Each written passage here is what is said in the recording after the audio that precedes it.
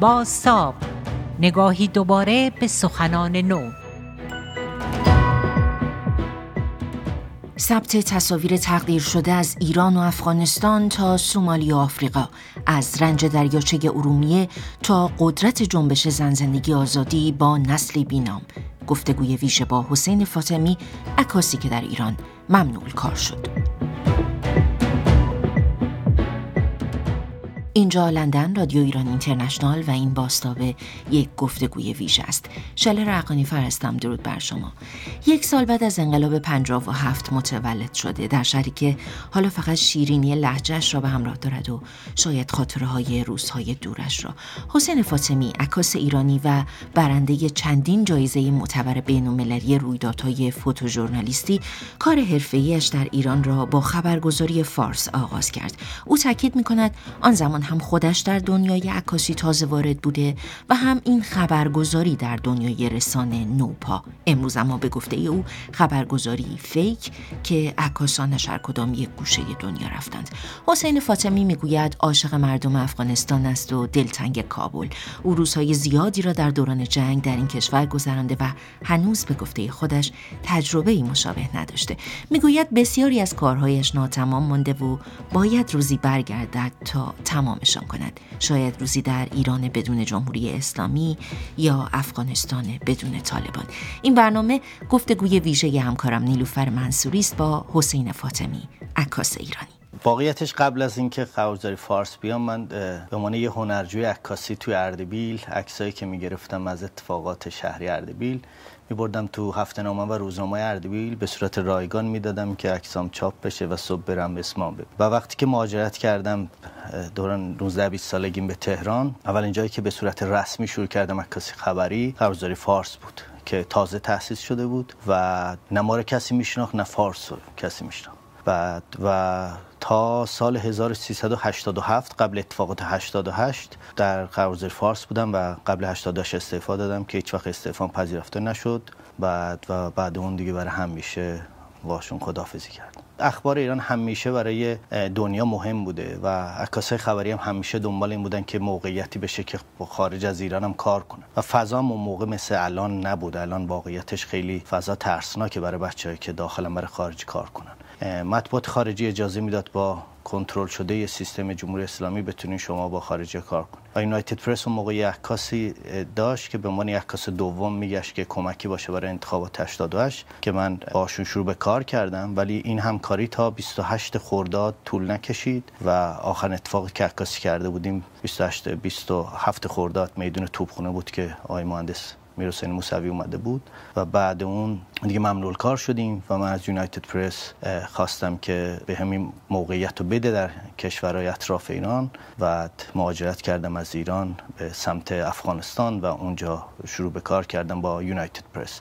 ولی زمانی که فارس اینو شنید، مدیران فارس موقع نامه به تمام رسانه ها زدن که نامه‌ای که برای همه پرونده سازی میکنن و اون نامه همیشه تو رسانه‌های داخلی موند و من هیچ وقتم با دیگه توی داخل رسما نتونستم با جای کار کنم. من واقعیتشو بخوام یکی از آرزوهام زندگی در افغانستان بود و همیشه میگم اول آرزوم رسیدم اونم این بود که تو افغانستان بتونم زندگی کنم به عنوان عکاسی خبری و برای من مثل یه دانشگاه عکاسی بود و عکاسی خبری بود که نزدیک اینو حس کردم و کار کردم. بعد 88 رفتم برای افغانستان و موندم تا افغانستان که تا فضای کار دوباره درست شه تو ایران برگردیم و فضای افغانستان باعث شد که برای 5 یا 6 ماه رفته بودم بمونم و سالها طول کشید موندم و کار کردم و خب اتفاقات زیادی اونجا افتاد برای من.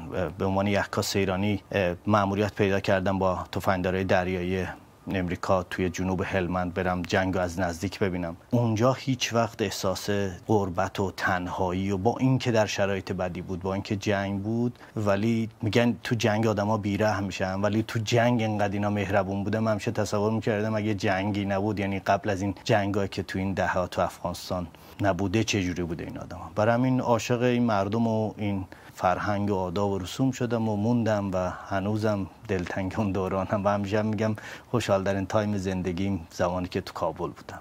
حسین فاطمی در گفتگو با نیلوفر منصوری همکارم گفته دریاچه ارومیه اولین پروژه جدی او در عکاسی بوده.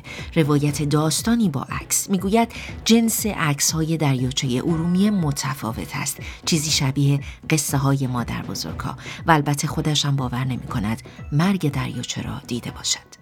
دریاچه ارومیه اولین پروژه جدی عکاسی من بود که به عنوان کسی که یه داستان یا با عکس بگم و خب به حال من اصالتم اردبیلیه و خیلی به دریاچه ارومیه نزدیک نیستم، ولی بچگیامون اینو دیدیم و یه سری خاطراتی همیشه توی ذهنمون هست و با مام بزرگم اولین بار رفته بودم، این خاطره همیشه تو ذهنم است.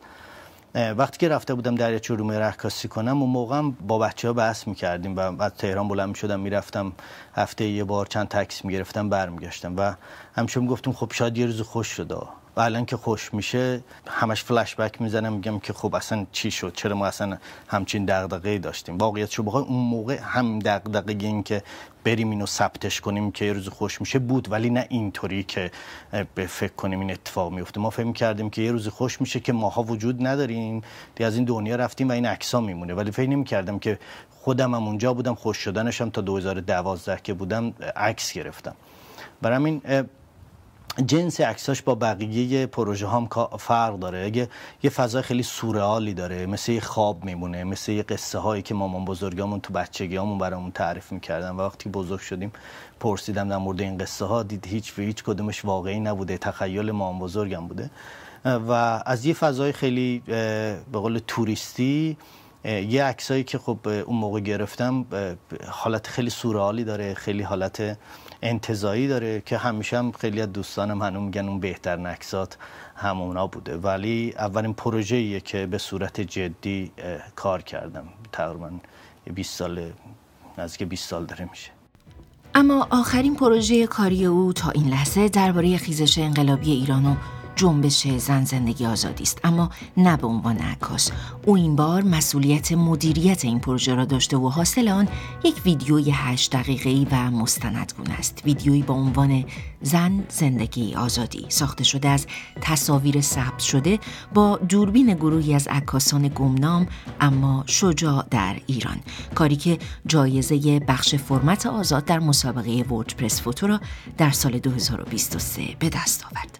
در اصل همیشه میگم این جایزه مال جنبشه، دومش مال اون بچه‌ای که گمنامن که هنوز اسمشون رو هیچ جا ننوشتیم.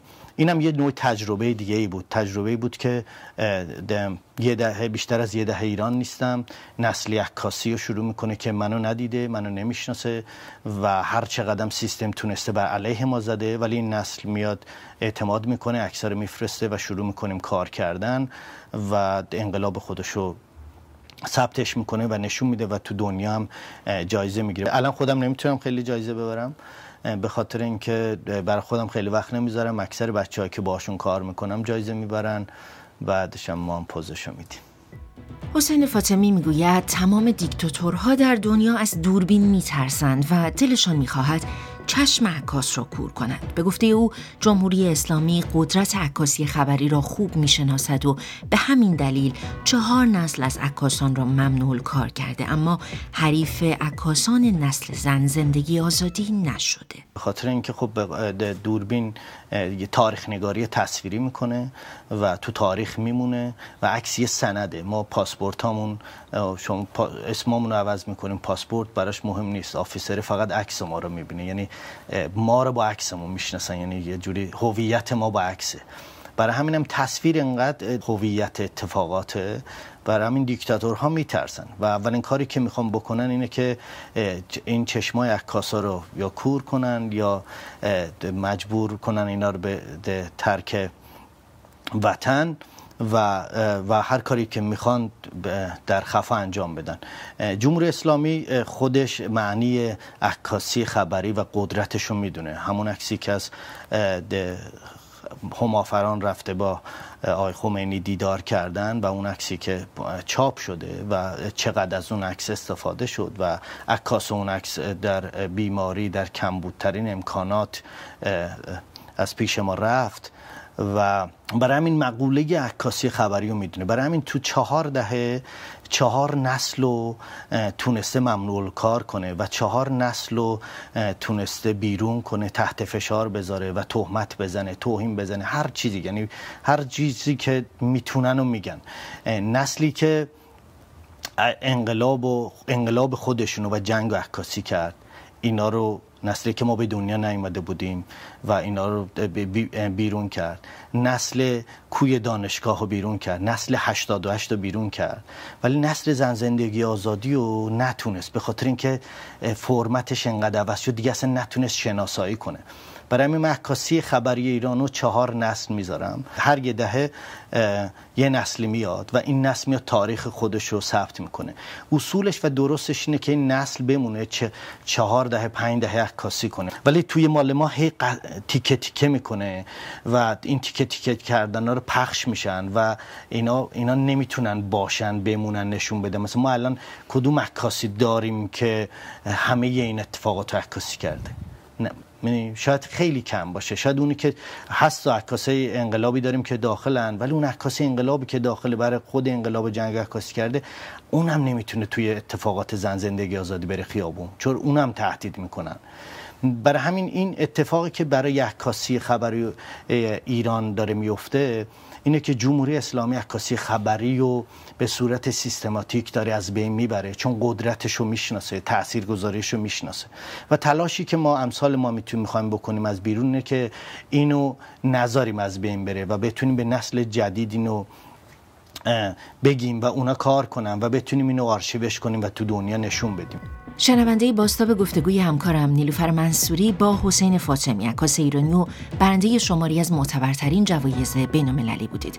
من شله رحقانی هستم. تا بازتاب یک گفتگوی ویژه دیگر، راهتان روشن.